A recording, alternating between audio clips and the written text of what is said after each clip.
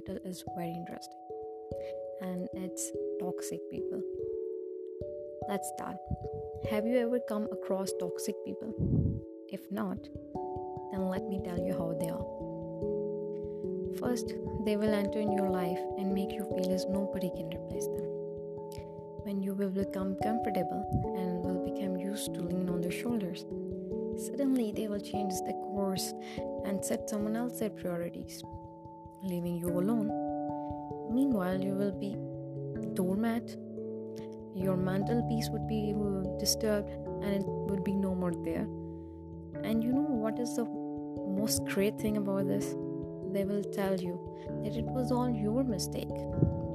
Yes, this is the thing that will take you to the edge of mental breakdown. That you have given all to them, you have loved them, cared for them, and then they will take the clean sheet and leave you with guilt. But that does not end. The difficult part comes when you are not being able to leave them. You have to see their faces, those mean actions, listen to their taunts, and see their jealousy towards your positive relations.